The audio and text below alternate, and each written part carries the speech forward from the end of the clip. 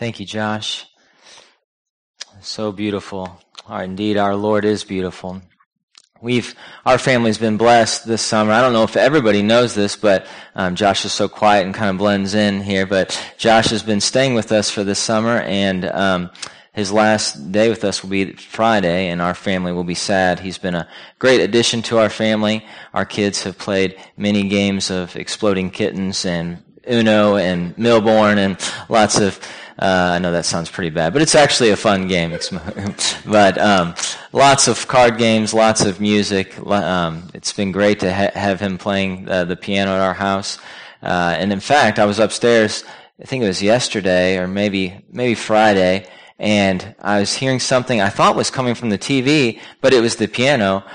Josh can play the Super Mario Brothers theme song really, really well. And so he's got multiple talents. So we are going to miss him. But he is now the new brother Stephen never knew he had, and they've enjoyed one another and getting to know him. We look forward to keeping in touch with him and praying for him and for his family back in North Carolina. His dad, in case you don't know, is a Baptist pastor of a small church there. And that's how we originally contacted. So we'll be praying for, what's the name of the church there? Covenant Reformed Baptist Church. And so we need to be praying for them as they persevere in ministry. Well, I hope you are doing well this morning. Hope you are rested and refreshed. I must admit, I'm a bit tired.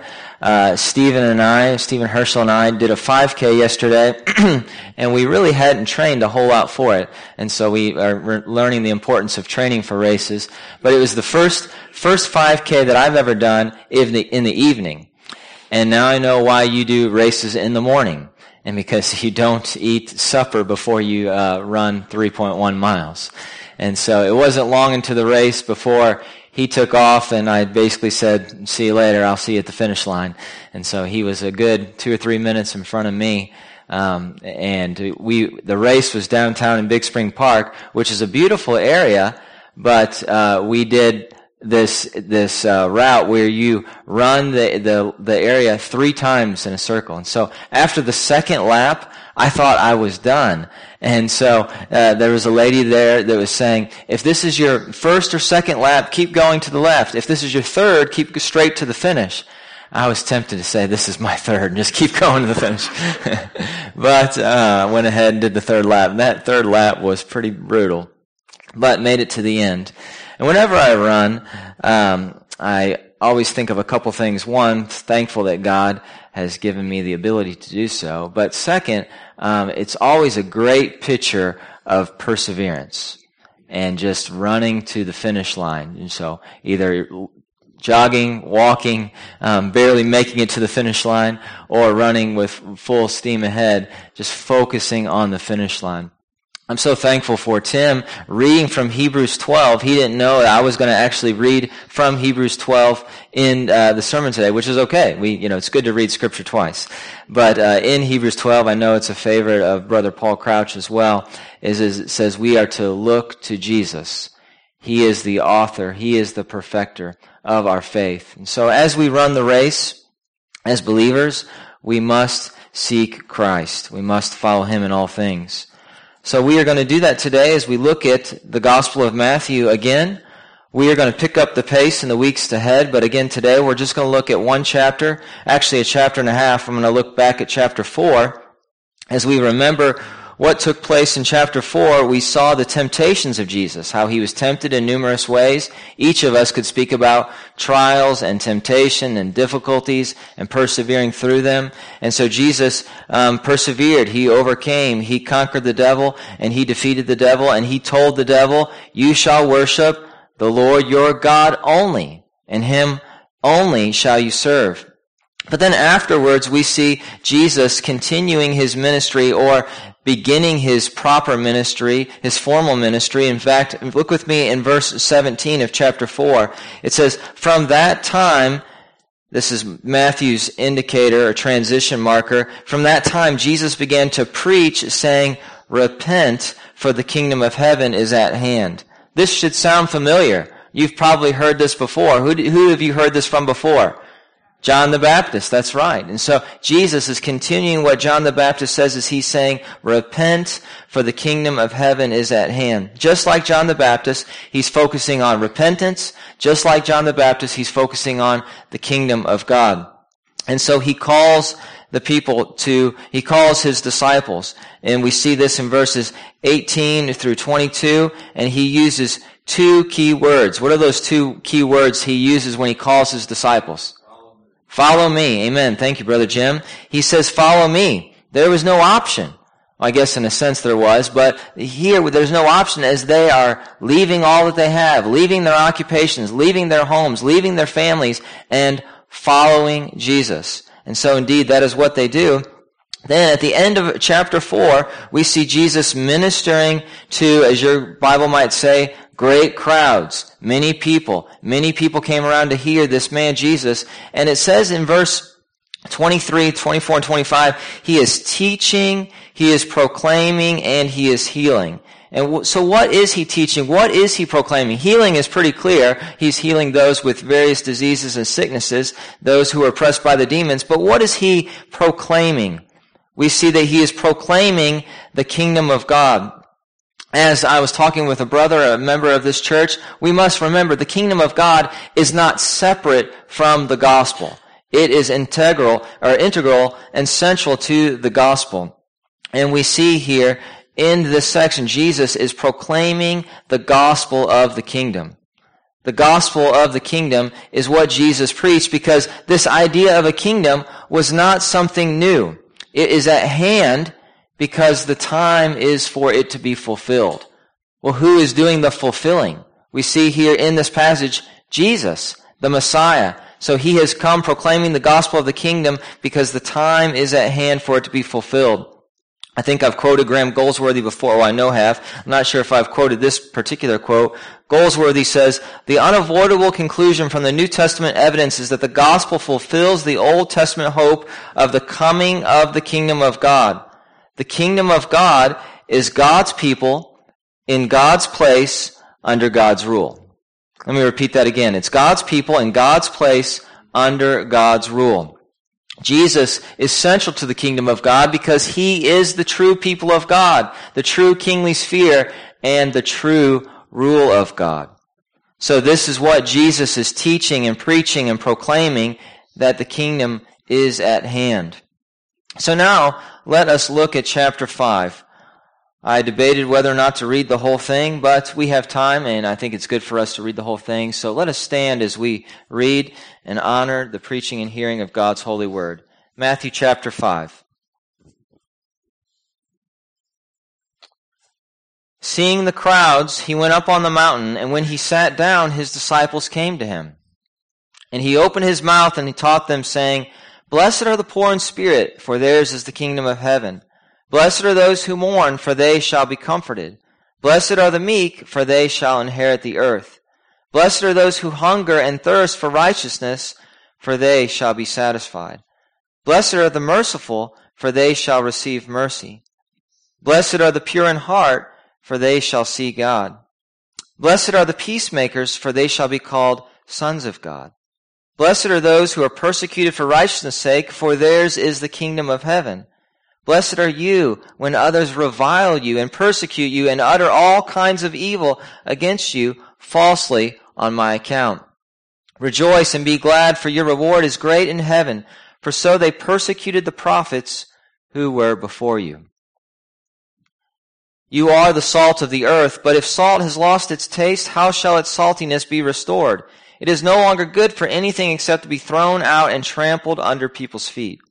You are the light of the world. A city set on a hill cannot be hidden, nor do people light a lamp and put it under a basket, but on a stand, and it gives light to all in the house.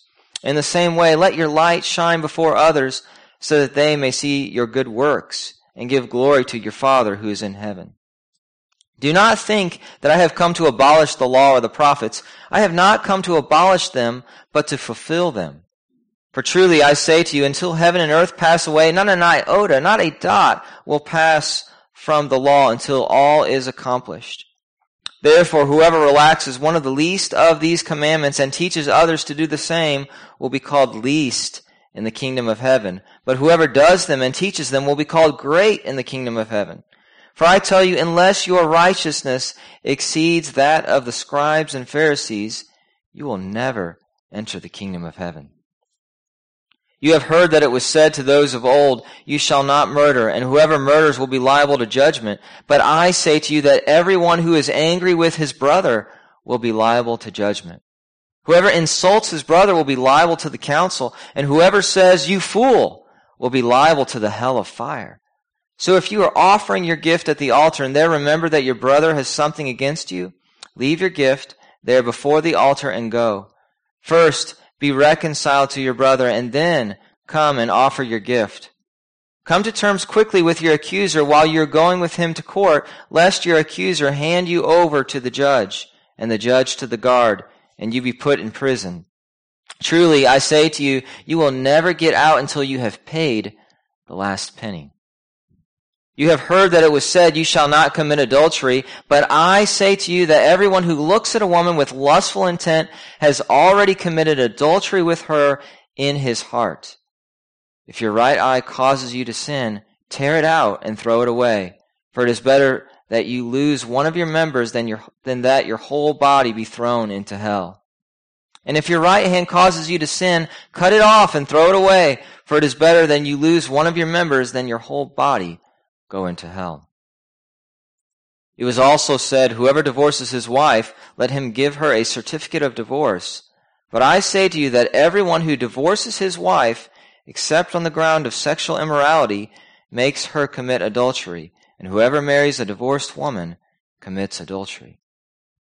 Again, you have heard that it was said to those of old, you shall not swear falsely, but you shall perform to the Lord what you have sworn.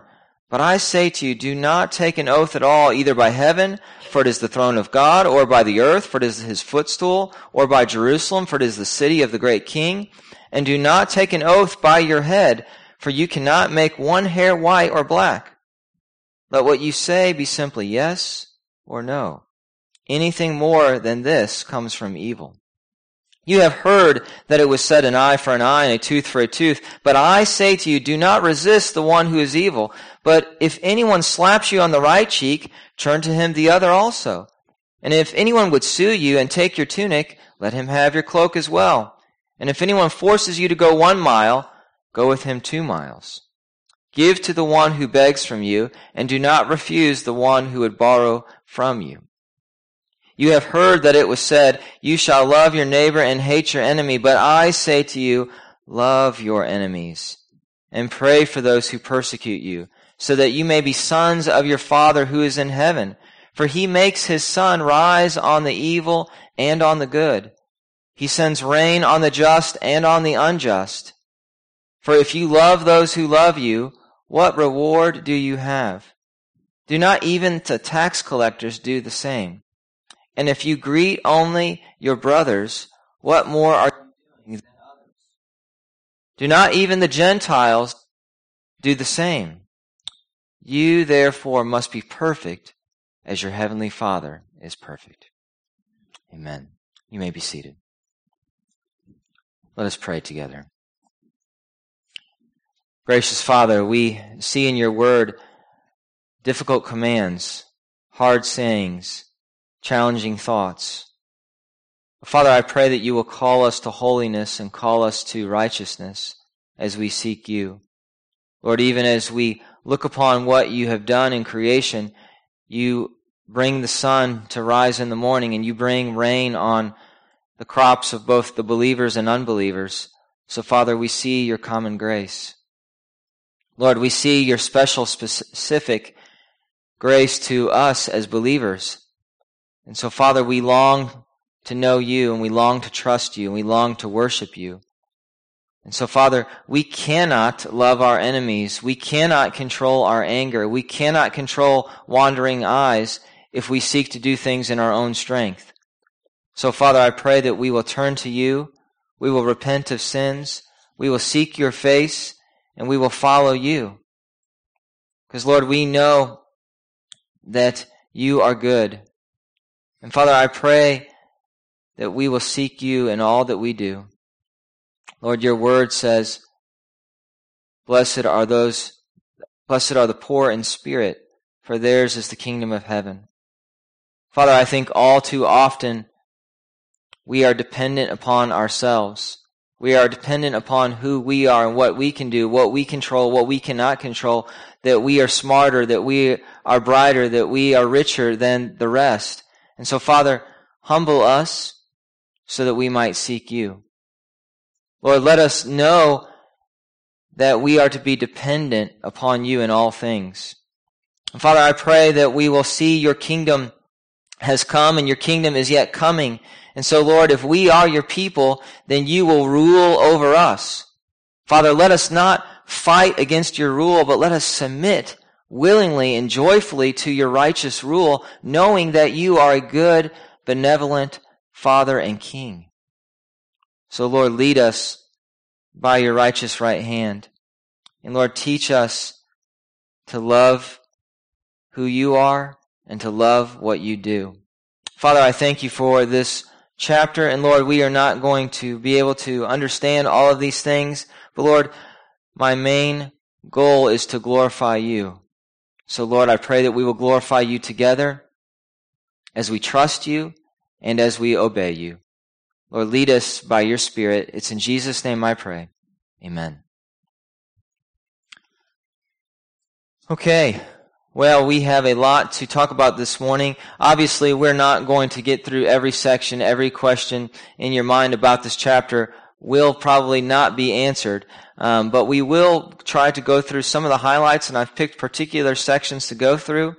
At first, I want us to look at the first Beatitudes, the first 12 verses. You've heard these Beatitudes before. Beatitude comes from a Latin word which means blessed or happy. And when I think about these first 11 or 12 verses, I always think about the Beatitudes being beautiful attitudes. I don't know why, it just kind of clicks in my mind. And these are beautiful attitudes. This is a beautiful thing as we see the character of individuals in these opening 12 verses who seek the Lord. We'll see at the end of the Sermon on the Mount that we are to seek first the kingdom of God and his righteousness. Well, in these Beatitudes, these are people who are seeking the Lord. They are repenting over sin. They're not just remorseful, but they're repenting over sin. They're hungering for righteousness. They're promoting peace, and they're persevering when they are persecuted. In all of these Beatitudes, we see Christ. We see Christ who is dependent upon his Father, who is seeking the Father's will, who is pure in heart, who is a peacemaker, who is persecuted. In all of these Beatitudes, we see Jesus Christ, our Savior and Lord. And so we must learn that as we look at these principles, that we are not perfect. We will not follow them all together, but we do see these principles, these Beatitudes are different than the way the world operates. The world does not operate in this way, but those who follow Christ should. Also, as we look at these first 12 verses, we see Christians not only believe certain truths, but those truths impact the way in which we live. Our faith impacts the way in which we live. J.C. Ryle says this, Christianity is eminently a practical religion. Sound doctrine is at its root, or is its root and foundation, but holy living should always be its fruit. And if we want to know what, I'm not sure, true living? I'm not sure what that is. True living is, let us often think about who Jesus calls blessed. So we see here that our doctrine impacts the way we live. So each of these verses could be a sermon in and of themselves, but I wanted to focus on one verse this morning, verse 8. What does verse 8 say? Blessed are the pure in heart, for they shall see God. That is a wonderful, powerful verse. This is blessed are the pure in heart, not only that they will know God, blessed are the pure in heart, not only will they speak to God, but it says that they will see God. Those of us who know the Old Testament commands, this is an amazing thing to see God, to see him face to face. This is an amazing thing. As you look at this verse, as you hear this verse, maybe different things come to mind, but the audience that Jesus spoke to was Jewish, mostly Jewish, and more than likely as they heard this verse, blessed are the pure in heart, they most likely thought back to ritual purity. They thought about the outer man, the outer woman. How am I clean before God? But Jesus is talking not about the outer man. He's talking about the inner man, the pure in heart. So the Jews, they emphasized ritual purity with ceremonial cleansing. Jesus here focuses on the purity of our hearts and our souls. I can't, you can't wash yourselves thoroughly enough to cleanse yourselves from your sin. But God can. Amen. So here in this verse, verse 8, we are reminded the pure in heart are those who have had their hearts cleansed. So Jesus is teaching the Jews, and he's teaching us today to not aim merely at outward correctness or rightness, but inner holiness. Inner holiness. Makes me think of 1 Samuel 16. Man looks at the outward appearance, but the Lord looks at the heart. The Lord looks at the heart. We read this in Ezekiel chapter 36, verses 25 to 27. It says, I will sprinkle clean water on you. You shall be clean from all your uncleannesses, and from all your idols I will cleanse you, and I will give you a new heart, and a new spirit I will put within you. And I will remove the heart of stone from your flesh and give you a heart of flesh. And I will put my spirit within you and cause you to walk in my statutes and be careful to obey my rules. So we need our hearts cleansed. We need our hearts changed. And when we do, Scripture says, we will seek the Lord. We will obey the Lord. So again, we need hearts that are changed. And so Ezekiel emphasizes that when our heart is changed, what will we do? We will seek the Lord. We will honor the Lord. And how do we seek the Lord? How do we honor the Lord? One of the ways is by obeying the Lord. We will obey Him in all that we do. In fact, throughout this section, again, it's always refreshing, even as you read a section of Scripture, and you think, oh, I've read this 1,000 times, I know this 1,000 times. It's always amazing. God always opens your eyes to something new. Amen. And as I was reading chapter 5, I never thought about the theme of obedience coming out from this section.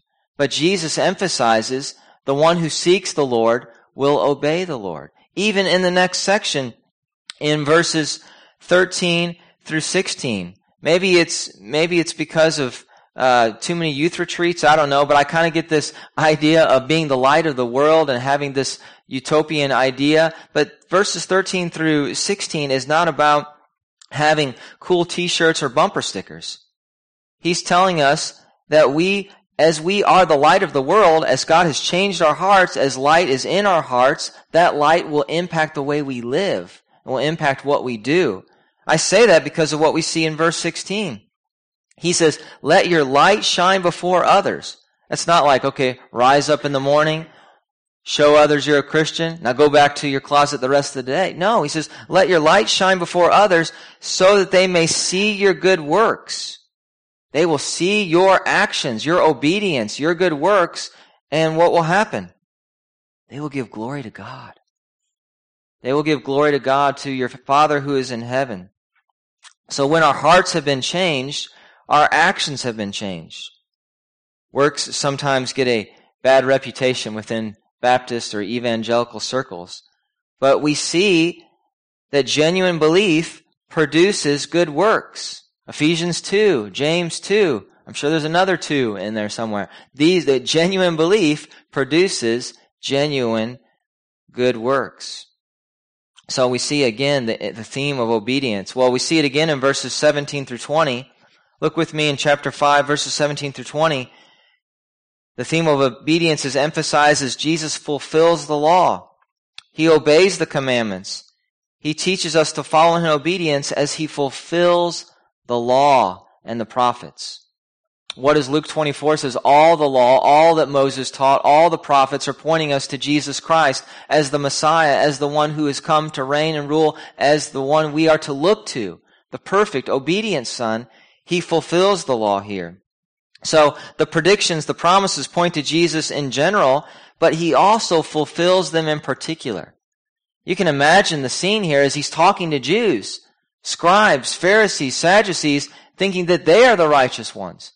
And Jesus says, I'm not throwing the Old Testament, the Old Covenant away. I'm not doing that.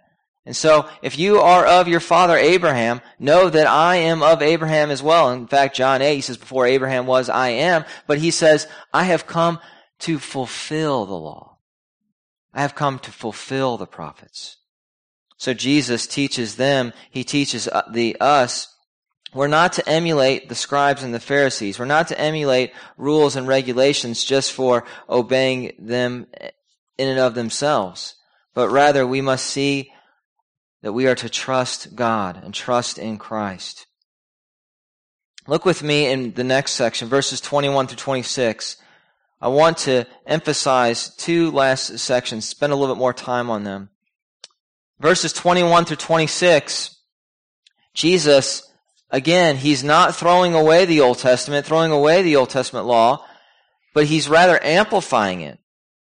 He amplifies the laws who thought that they were doing okay, thought that they had the passing grade on the test. Well, I'm doing pretty good here. Jesus repeatedly says, you have heard that it was said to those of old. So he's not changing it, he's confirming it. What was said of old is true, but he says,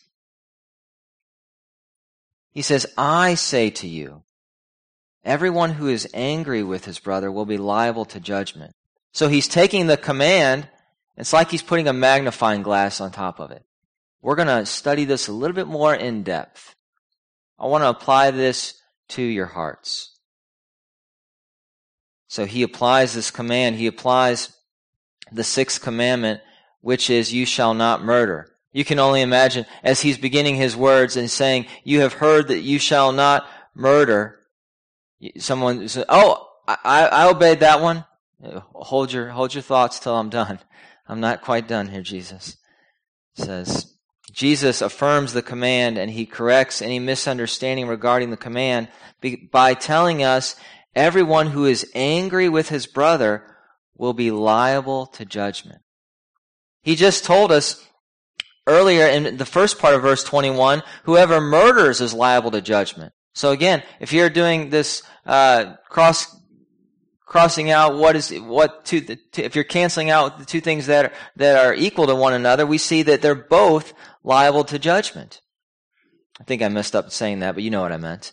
Whoever murders and whoever is angry will be liable to judgment. So this is a serious offense.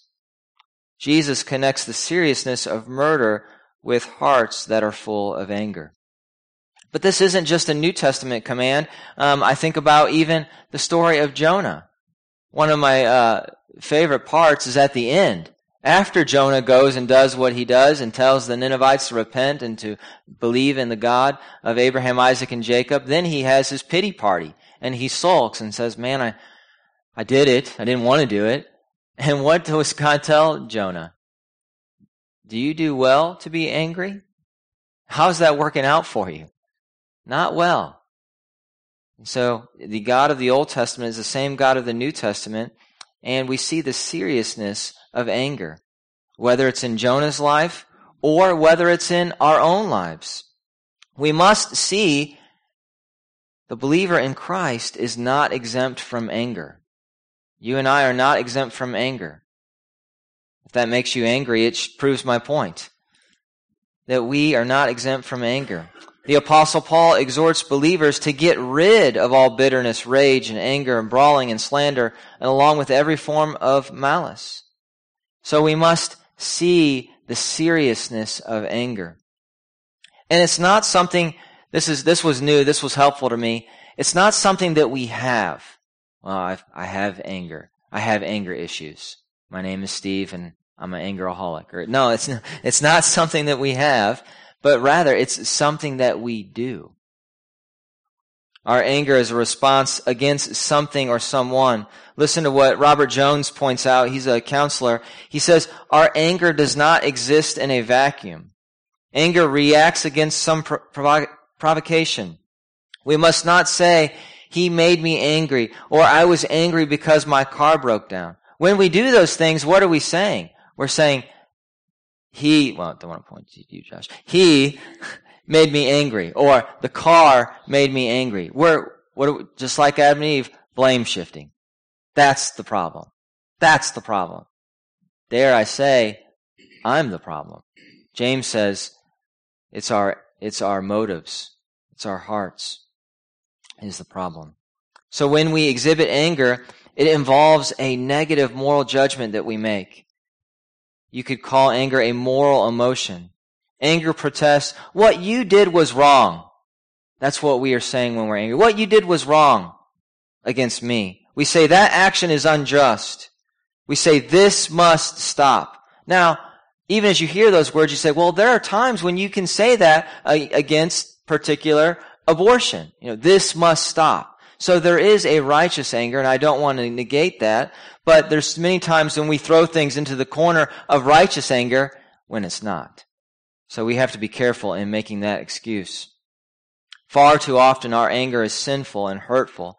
The Proverbs speak often about this. I want to just point out a couple. Proverbs 12, verse 18, we see what anger does. There is one whose rash words are like sword thrusts. That imagery is pretty violent, but the tongue of the wise brings healing. And we see in Proverbs 15, a gentle answer turns away wrath, but a harsh word stirs up anger. And then in Proverbs 29, it says, a fool gives full vent to his spirit, but a wise man quietly holds it back. So we see, again, anger must not be tolerated.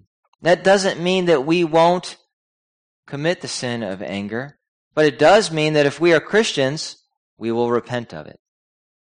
I believe a Christian can commit any sin, but if he is a true Christian, a true believer, he will repent of it. And so anger must not be tolerated, but it must be repented of.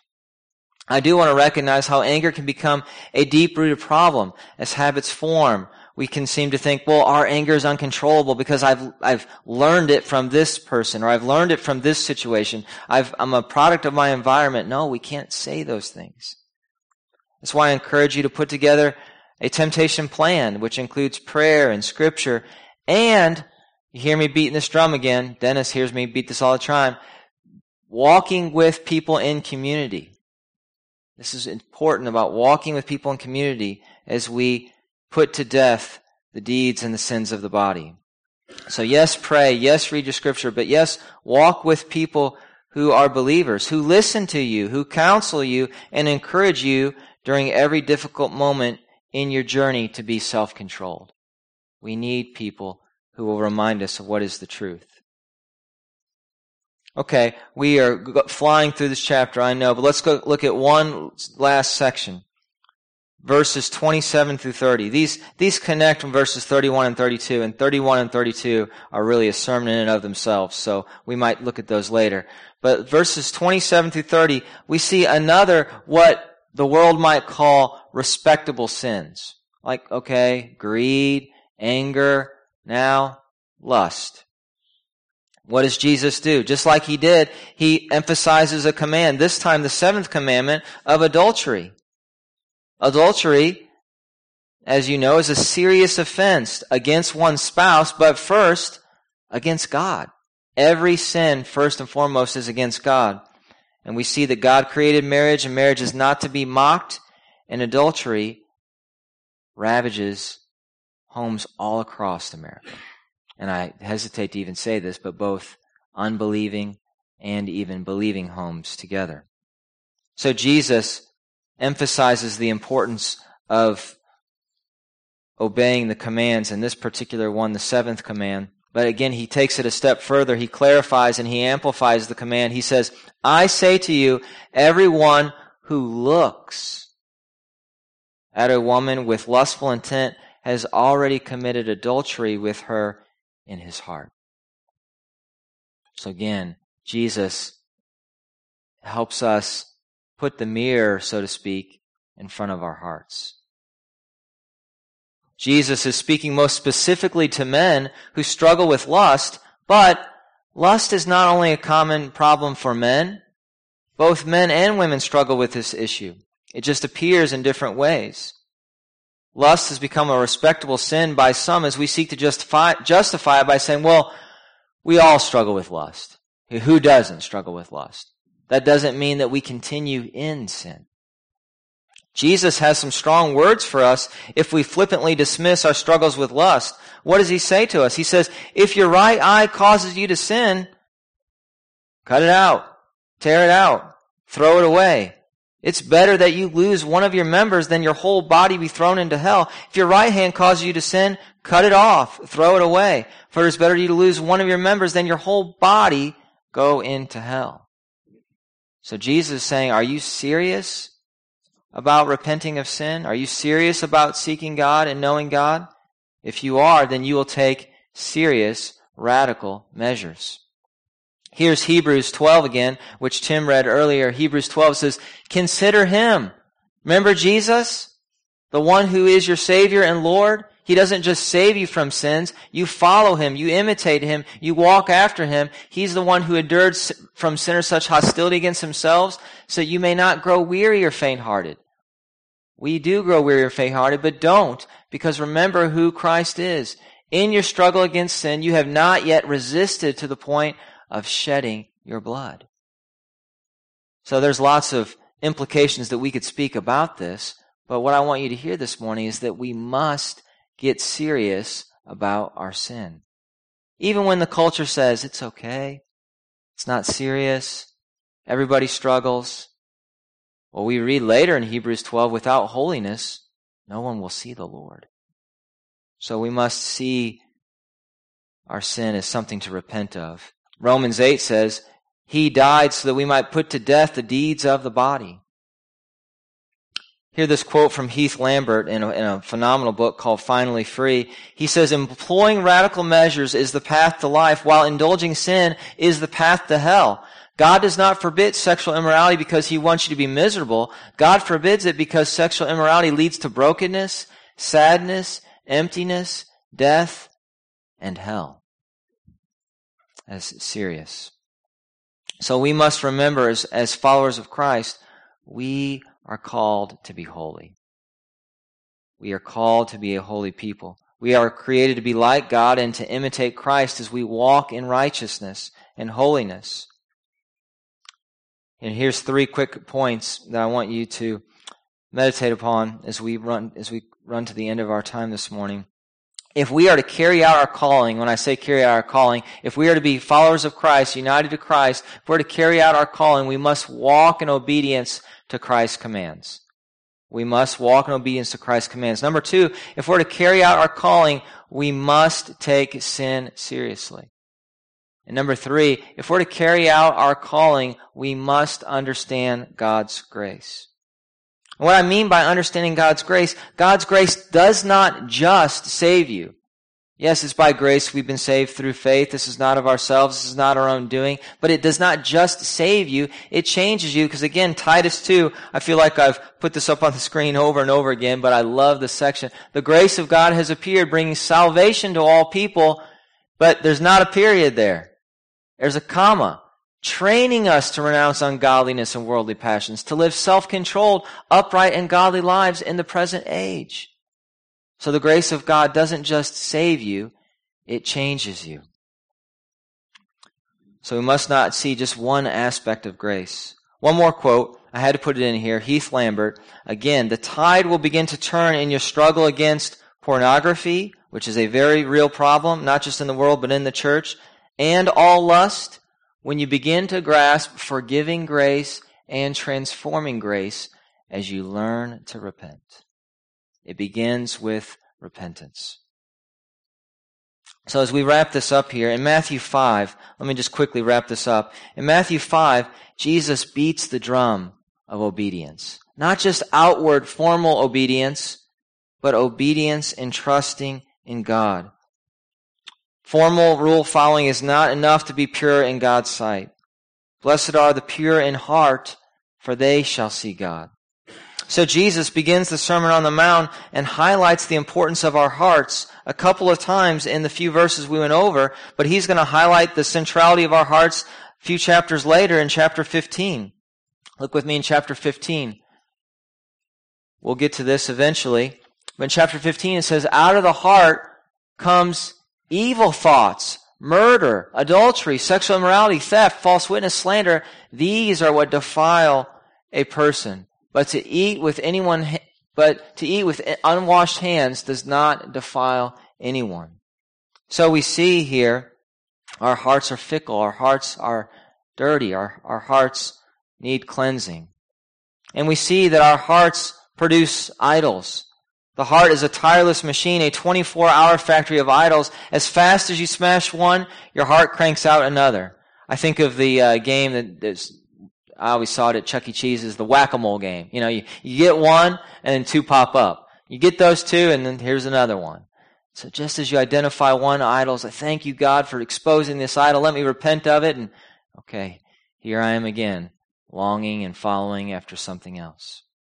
And we must realize idols don't wear name tags. We have to be on alert for them. The idols of bitterness, anger, lust, envy do not introduce themselves on Monday morning. Idols teach us to love and please ourselves. But the Bible teaches us to love and please God. So as you struggle in your war, and it is a war against idols, we must continue to look to Him, the author and perfecter of our faith. Remember who our Savior is. God's grace teaches us to rest in Jesus, but as Savior, He also enables us to pursue holiness. And again, let me beat this drum again. As we pursue holiness, we do so together. Proverbs 18 says, "Whoever isolates himself seeks his own desire. He breaks out against all sound judgment." So let me encourage you, as you encourage me, to stir one another on towards love and good deeds as the day is approaching, as we persevere together, and as we say, Jesus is Lord. Amen. Let us pray.